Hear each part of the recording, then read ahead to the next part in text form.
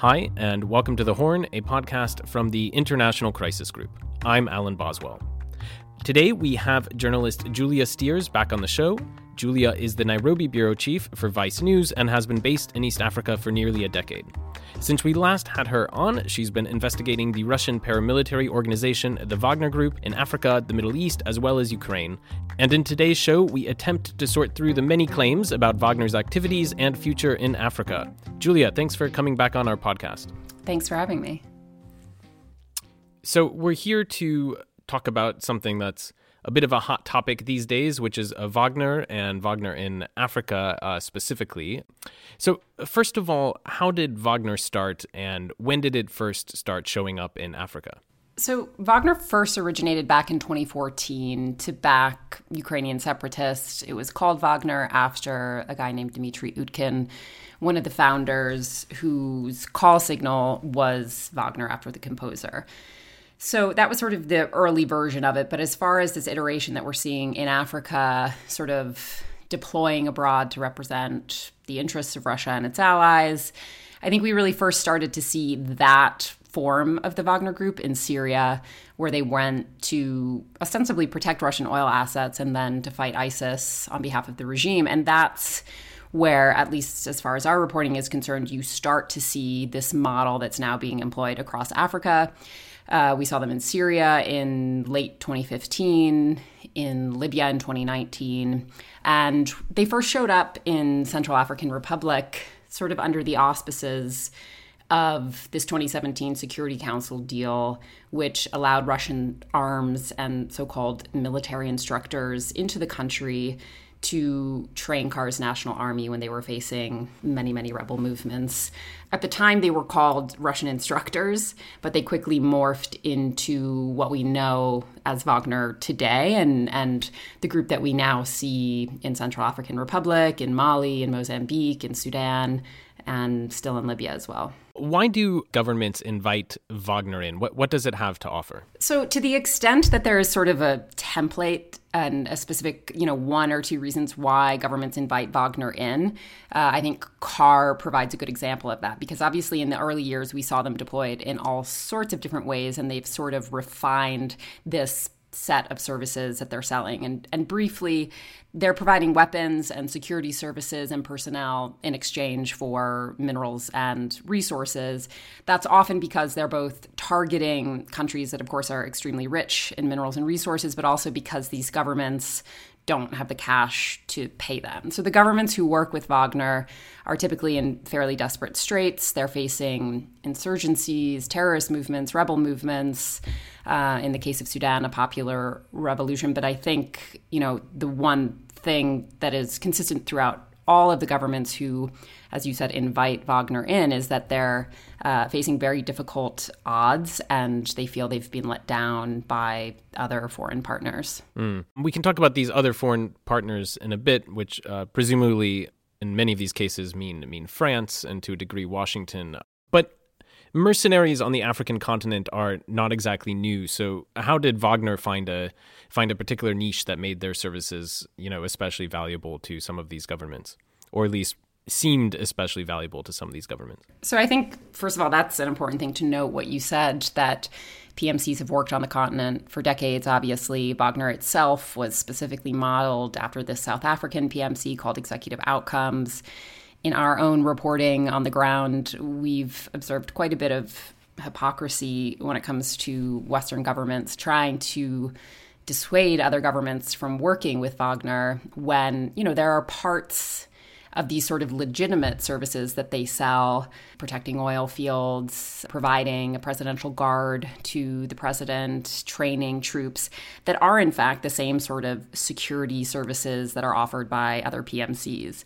In terms of what makes Wagner distinct, they are, of course, distinct in their direct ties to the Kremlin. So that's not necessarily something that we see from other PMCs in terms of actually trying to advance Russian foreign policy agenda and the sort of soft power play that we really observed in KAR specifically. And of course, they're distinct in their approach on the battlefield and their level of brutality, which unfortunately is quite effective. So that's an intentional and strategic thing. When you go into a village in Central African Republic or Mali and you massacre people with a particularly sort of brutal display of violence, when you take people onto bases and you torture them, that unfortunately is very effective in controlling the population, in instilling fear in the population. And what we've seen on the ground is that actually is effective in sort of stemming the tide of violence in some instances, specifically in Central African Republic. So in Central African Republic, they can offer the government, that has had a UN peacekeeping mission there for decades, that's had French troops there, EU troops there, all sorts of training missions to try and get their military into shape to be able to combat the many rebel groups that threaten security across the country. And the reality is that Wagner comes in, and by the way, this is their marketing pitch. It also happens to have some elements of truth in it. Wagner comes in with anywhere from 800 to 2,000 guys, and within 2 years on the ground has proven in some ways to be more effective, at least in limiting the violence from rebels than these other foreign entities that have been there trying to do the same. So I think that's a long-winded way of answering your question about what makes them distinct. I think that the governments there see results more quickly. And the Central African president told us that, when he was facing a particularly fierce rebel coalition that was threatening the capital in 2021, he asked internationally, he said he asked at the UN for friends, and for friends that would come with real weapons that would enable them to actually fight back against the rebels. And he felt that nobody arrived and rose to that call except for the Russians. I'm curious by the fact you say that it is effective in some ways, because it does seem like there's a bit of a debate about whether or not Wagner's tactics, especially on the battlefield, are effective as counterinsurgency, or whether or not, as sort of by often using these very brutal tactics, it just kicks the can down the road and causes bigger problems. What has sort of your reporting shown on that? So I think there's a lot of different answers to that question, including, in the short term versus the long term. As you said, kicking the can down the road is a big concern. Wagner was certainly instrumental in 2021 in preventing the fall of the capital Bangui to the rebels in Central African Republic. I think that was very clear. However, in the long term, the fact that they, now basically control all of that country's mining interests, mining output, they even control their customs services, will that ultimately benefit Central African Republic? And, are they going to stay there for as long as it takes to eradicate all of these rebel groups? That seems very, very unlikely. But in the short term, have they terrified people enough to lessen rebel activity? And people includes both civilians and rebels in this case. In the short term, they have been effective in that very sort of small slice of what the Central African president might consider to be effective. And keep in mind, part of that is that he's still in power, and that's part of their job, is to prop up the leaders of these countries. In Mali, I think they're facing a different situation where they have seen so far that despite their attacks in several villages and very significant massacres there where they've ramped up more quickly than elsewhere, they haven't really seen a decrease in insurgent activity. And of course, it's already made its way into the propaganda of these terrorist groups, the fact that now they're fighting this entity known as Wagner. So, as I said, I think the model that they've employed in the Central African Republic has been successful in their eyes, in the eyes of the president of Central African Republic, and they're trying to now bring that elsewhere. And I think they will find that it doesn't necessarily apply elsewhere. So, of course, it depends who you're asking when you answer the question whether or not they're effective. But I think everybody kind of reporting on them and observing these situations can agree that in the long term, these countries will not benefit from Wagner's presence there. And you've talked about Wagner in CAR in Mali. In Sudan, I would say they look perhaps a bit different, as they're less directly connected to the state itself than to a prominent state actor, or at least that's generally how it's perceived, in the form of General Hemeti, who is, of course, the deputy on the Sovereign Council, but also operates a bit on his own as well. So can you tell us how does Wagner's activities in Sudan sort of relate to what it's trying to do elsewhere in the continent? Certainly. So I think that Sudan is a different model. It's one we're actively reporting out at the moment, and it's one, as they are everywhere, that is constantly shifting. So it's not sort of the cookie cutter model of going in, propping up a beleaguered leader and trying to fight, whether it's a rebel group or a terrorist group. As you said, their financial interests are more at the forefront in Sudan, so gold mining there and being affiliated with certain leaders like Hemeti who are involved in gold mining. And so far what we've seen, aside from, a small scale effort to prop up elements of the military when it comes to this popular uprising, there is mostly their involvement in the mining industry. And they've been very sort of nimble in, as it's come out that they are, deeply embedded in the mining industry there, they have been able to sort of rework some of their company structures, put things in Sudanese names and that sort of thing to, again, continue to both evade sanctions and to take gold out of that country. So, Sudan is definitely one that we're watching to see how they grow their presence there, both because, as you said, they're attached to this leader whose, future is uncertain as well. And because they're more focused on their financial gains there, they don't really have a big military apparatus there.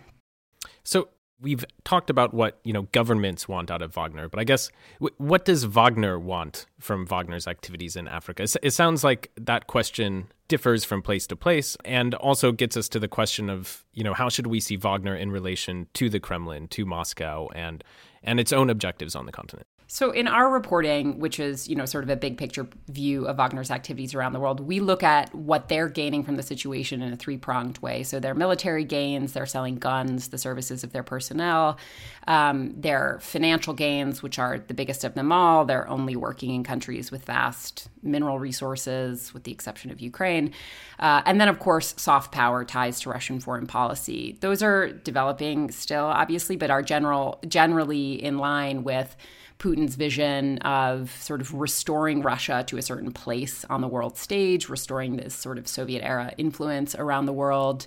Financially, Africa is becoming more and more important for them in terms of avoiding sanctions and increasing revenue streams as they may be impacted by sanctions related to Ukraine elsewhere.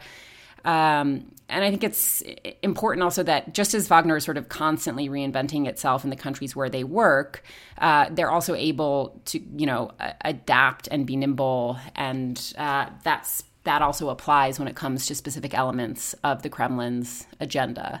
So, we're noticing that they're doing different things in Africa as the war in Ukraine drags on. And there's certainly an uptick in their soft power plays across the continent. So that is what we look at when we're trying to figure out how it's tied to Russian foreign policy and the messages that they want to send about Russia abroad.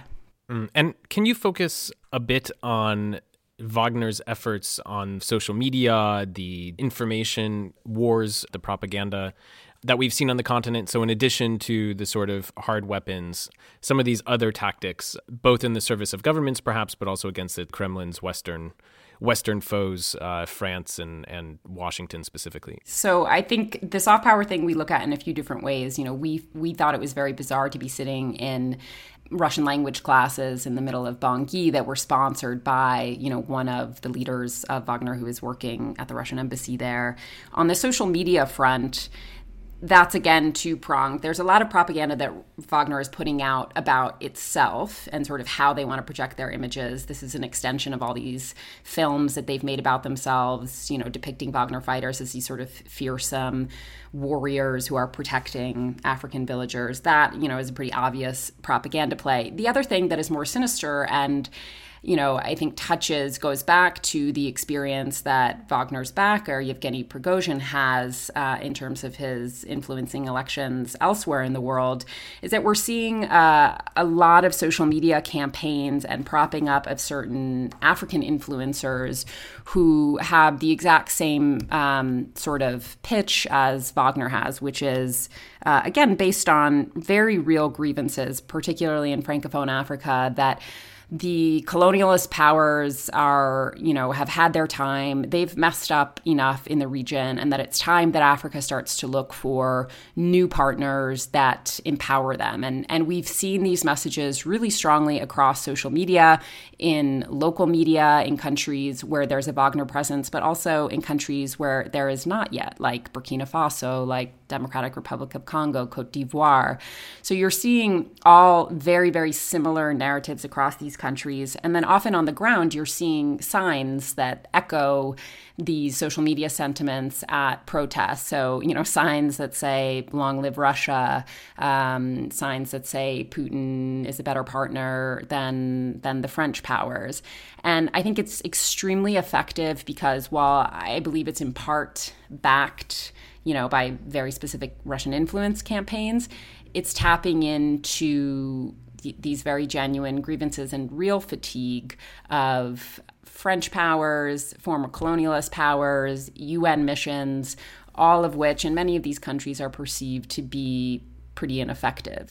So one of the questions that I hear coming up a fair amount now from diplomats is if you look at a map and you see generally the spread of Wagner, as well as places where people fear they might be talking to the governments or interested in entering, you can start to connect dots and see that it would have a presence across much of the Sahel, across much of Central Africa.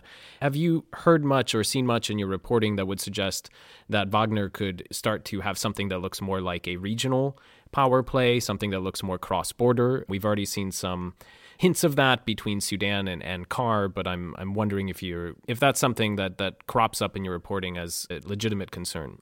So I would certainly say it's a legitimate concern. There are some things that we are still reporting out that I can't say too much about, but as I said, their soft power play, you start to see signs of that in countries where there is no Wagner mission at all. We're looking specifically at Burkina Faso and Cote d'Ivoire, which are, of course, neighbors of Mali, the DRC as well. So yes, I think it's a very legitimate concern. I know a lot of Western governments are concerned about a possible spread of both Wagner's message and mission across the region. And I would say that we're starting to see that bubble up as well, including in terms of moving personnel. We saw fighters from Cote d'Ivoire in Ukraine in videos with Yevgeny Prigozhin. So, I think, of course, you have to consider the fact that they've set their sights on a much bigger territory than the countries that they're already operating in Africa. The U.S. has been leaking intelligence alleging Wagner could be attempting regime change in Chad. How do you assess those claims? Does that seem plausible? Well, we look at that as the U.S. trying different, certainly more collaborative approaches instead of simply chastising governments. And that's obviously an evolution from other approaches. In the Chad case, you saw the U.S. sharing critical intel with the regime, and then, of course, also making sure that it's leaked that they've done so. They also recently unveiled an aid package for the Sahel. I believe they've upped the amount of visits of U.S. officials to the region. So that's all significant. In terms of the coup plot, it does seem plausible that Wagner would be interested in fostering regime change in several countries, not just Chad. Now, something we haven't touched on much, but you mentioned at the beginning that Wagner started in Ukraine back in 2014 and then spread Syria to Africa. But obviously a lot of the focus on it now is related to its role in the current Ukraine conflict. You've been on the ground looking at Wagner in Ukraine as well. How should we think about Wagner in Ukraine as it relates to Wagner in Africa and Wagner as a whole? Should we see it as a cohesive group? I would not see it as a cohesive group in terms of what they're doing in Ukraine and what they're doing in Africa. We recently spent a month in Ukraine, And it was at the time where Wagner sort of came out of the shadows. So I think there are a lot of things that we can learn in terms of their messaging about how they want us to think about them. You know, Yevgeny Prigozhin admitted just recently that he, in fact, is the head of Wagner. They've really ramped up their propaganda around what they're doing in Ukraine. They've ramped up their recruitment drives for both Ukraine and the missions in Africa. And so all of that is related to this sort of coming out of the shadows that they've done around their work in eastern Ukraine. However, for us, in terms of reporting out what they're doing in Africa and Syria and Libya and trying to draw parallels between those, Ukraine has been a bit of a distraction, I would say, because their work there is so different. And I'm talking mainly about this mass recruitment of prisoners there. So suddenly we started seeing numbers like 40,000 Wagner fighters in Ukraine. And previously we knew, you know, this is a group of a couple thousand, from, let's say, 5,000 to 15,000 were the previous estimates. And then we saw it massively ballooning because they were going to Russian prisons and recruiting prisoners. And this was very specific to their efforts in Ukraine, in Bakhmut specifically, to just sort of throw a lot of prisoners at the front line there, and they needed bodies and cannon fodder, frankly. That's very different than what we're seeing in Africa, which is more strategic, you know, has the financial element, has the soft power element. I think the one similarity, of course, is that this is a group that is capable of constant transformation. This is a group that is majorly ramping up their sort of propaganda machine, as we've seen around their efforts in Ukraine. And this is a group that ultimately we should look at as an arm of the Kremlin, whether legitimate or not. And of course, Ukraine is the best example of that. They're fulfilling a very specific sort of demand that is part of Putin's agenda.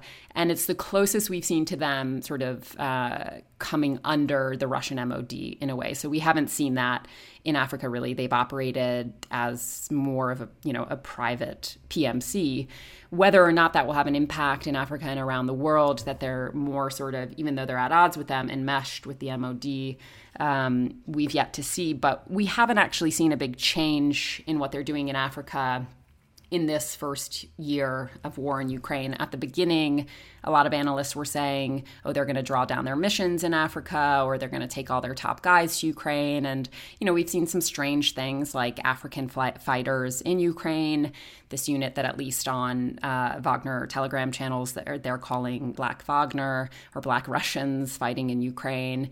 That's a fairly small number. We haven't seen, big drawdowns of the missions in Africa. I mean, it's a bit surprising. One would think that Wagner has got sucked in so centrally at the moment in this Ukraine war, and yet it isn't affecting kind of their broader global ambitions. How do you think they've managed to pull that off? This prison recruitment. You know, they've managed to balloon their ranks by tens of thousands of fighters in a matter of months because they're rounding up men from Russian prisons. You know, there could be some slight changes in leadership. There could be some changes to, guys with sort of special ops backgrounds that they need in Ukraine. But we haven't seen sort of big changes in how they're operating in Africa as a result. They may sort of see this, quote, success that they've had in recruiting people for Ukraine as a real opportunity to grow the missions in Africa. And I think, we've talked to men who have recently been recruited, and they have said that in the language of these recruitment campaigns, the pitch, aside from, you can do something great for your country in Ukraine, is then you can go to Africa and, have a big adventure. So just on that, who exactly is it that Wagner manages to recruit to come to Africa? And why is it attractive to them?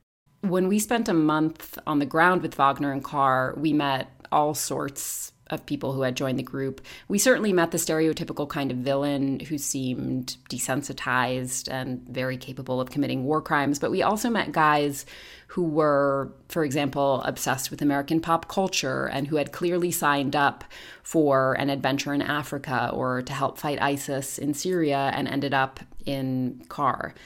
On a leadership level, it's a lot of ex-special forces, ex-GRU, and then, of course, as you go down through the ranks, that level of specialization seems to decrease, but you can assume that they're still recruiting across the board. Prigozhin's recruitment strategy for Africa, at least based on the social media campaigns that we've been following, now seems to be more oriented towards young people looking for that adventure or tough enough for a long, hot deployment. In some of the recruitment materials, they joke about getting malaria, but being able to tough it out. We can extrapolate that they're looking for sort of less experienced folks who are up for an adventure versus some of those special operative types that we've seen in the past. We are in touch with a few sources who are more along the highly trained level or who served in the Russian military. They have actually been almost forcibly recruited to join the fight in Ukraine, possibly to command those thousands of unskilled prison recruits that they're recruiting for Ukraine. So I think the recruitment efforts probably cut across the board here. So the current war in Ukraine has changed how openly Wagner presents itself, clearly, both in terms of who its leadership is and its official ties to the Russian state. Will that have any knock-on effects on Wagner's operations in Africa, do you think? Well, I think one of the things that they will lose that was previously very important to how they operated in Africa was this level of plausible deniability, right? So Yevgeny Prigozhin denied he was associated with the group. We embedded with Wagner leadership in Central African Republic last year, and even then they wouldn't admit that they were Wagner or who exactly they were working for. So part of the game then was to keep things intentionally deceptive and shadowy and distance themselves from the Kremlin and distance themselves from Prigozhin, who was himself distancing from the Kremlin. So now we have a whole new era, really, where Prigozhin has said he is the head of a group called Wagner. He obviously has very close links to the Kremlin to be able to pull off what he has done in Ukraine. And we have not yet really seen how that will impact Africa, if it will at all. I do think as it becomes clear that more and more money can be made from the resource extraction that they're doing here, that could complicate things for them now that they're, sort of out of the shadows. But I think we also have to be careful about really considering them out of the shadows because, of course, they still keep their operations and their financial arrangements and their shell companies extremely murky and shadowy. And it is, again, just all part of their sort of propaganda game to be, operating, out in the open. Now, there's a huge amount of focus at the moment, I would say, among Western policymakers in Europe, in the U.S., about how to counter Wagner in Africa. Why do you think exactly there is this big focus on Wagner? I suppose it, in some ways it's obvious, but then there also seems to be this disconnect between what's obviously a sort of great power struggle that's taking place versus often the stated reason for focusing on Wagner, which has to do with transnational crime and rights abuses. Do you think that's a fair characterization? Yes, definitely. I have been reporting on Wagner in Africa since they arrived in Central African Republic, and there was not a lot of hand-wringing about them until they started to really have more power in the region, and this sort of geopolitical struggle started to develop, and it really, really increased with Ukraine. Ukraine majorly ramped up the extent to which Western governments sort of said, hey, wait a minute, they're also in Africa. And so, of course, it's couched in concern about human rights, as you said. But it is, of course, part of this power struggle. And I think I've been asked this question a lot in our last year and a half of reporting on them. And I'm happy that I don't have to answer, what the solution is to sort of dissuade governments from working with Wagner and push them towards, Western governments. But I do think there's a real risk of further alienating governments if Western countries take this approach of saying, okay, now you're working with the terrorist group, you get no money or aid or cooperation from us. Largely because, as I said before, it feeds into this narrative, an extremely effective one, that Western governments have this neo-colonialist, condescending approach versus a collaborative approach. That's the message that Wagner is selling. And then presumably, they would just deepen ties with Wagner. And that would obviously hugely benefit the Russians. There, in Mali, for example, a lot of those mines are still owned by Western companies, by, British and Canadian and American companies. If a terrorist list made it untenable for those companies to stay there, and, that's one of the things that Western governments are talking about, then that would be huge financial gains for Wagner. So I'm not sure what the answer is, but I certainly think, the U.S. and European governments are quite concerned about, Russian influence growing in the region, and then secondarily, of course, concerned about human rights. And can you just talk in a bit more detail there about how exactly you've seen Western governments go about countering Wagner, trying to dissuade African governments from working with them? As you mentioned, there's started to be sanctioning. There's talk of putting Wagner on basically a terrorist designation. And it's not surprising we often see a sort of rush to sanctions, I would say, as a primary Western policy tool these days. But so what have you seen thus far? So we've seen sanctioning. We've seen Wagner leaders sanctioned. The individuals that we were dealing with in Central African Republic were both sanctioned by the U.S. and the EU. It really has no bearing on their ability to operate here. So the sanctions have been fairly ineffective. And now, as you said, the big conversation is whether or not the UK and US designate Wagner as a terrorist group and what impact that would have. It's the rhetoric as well that we've seen, particularly from AFRICOM in some of their sort of regional trainings and conferences, has been very sort of, sternly warning African governments from deepening their ties with the Russians and with the Wagner group, explaining how bad Wagner is. And this is to countries who are working with Wagner now, but also, we saw AFRICOM telling the government of Burkina Faso this and that sort of thing. So, as I said, I think they run the risk of walking right into what the Russians are already saying about them, which is they will come here to sort of chastise you and slap you on the wrist, but they will not come here with the practical solutions that we come with. And so it does seem like it's time for a more creative approach if the interest of these governments is to actually engage with African governments about how they could solve some of the problems that they're looking to Wagner to solve. About the terrorist designation, we have concerns that declaring Wagner a terrorist group could complicate Western diplomacy in places that have turned to Wagner for help and also complicate humanitarian efforts there. In the conversations you're having, what would designating Wagner as a terrorist organization seek to accomplish? What are the potential drawbacks? This is a question that, as a journalist, I'm happy not to have to answer it, but I can say that it's one that's clearly weighing heavily on the minds of policymakers in Europe and the UK and the US, based on the conversations that we've had recently. I think it feeds into the narrative that Wagner is trying to sell if they are listed as a terrorist group, which is that the US and Europe are pretty heavy-handed in their efforts to control these countries. And I think the concern would be that it might not achieve the aim of making Wagner untouchable, particularly in Africa. And so then the question is, then what? And if Western governments wanted to take a more strategic approach, if you will, and really look at why governments are inviting Wagner in, where would you suggest they focus without, offering brutal counterinsurgency campaigns of their own?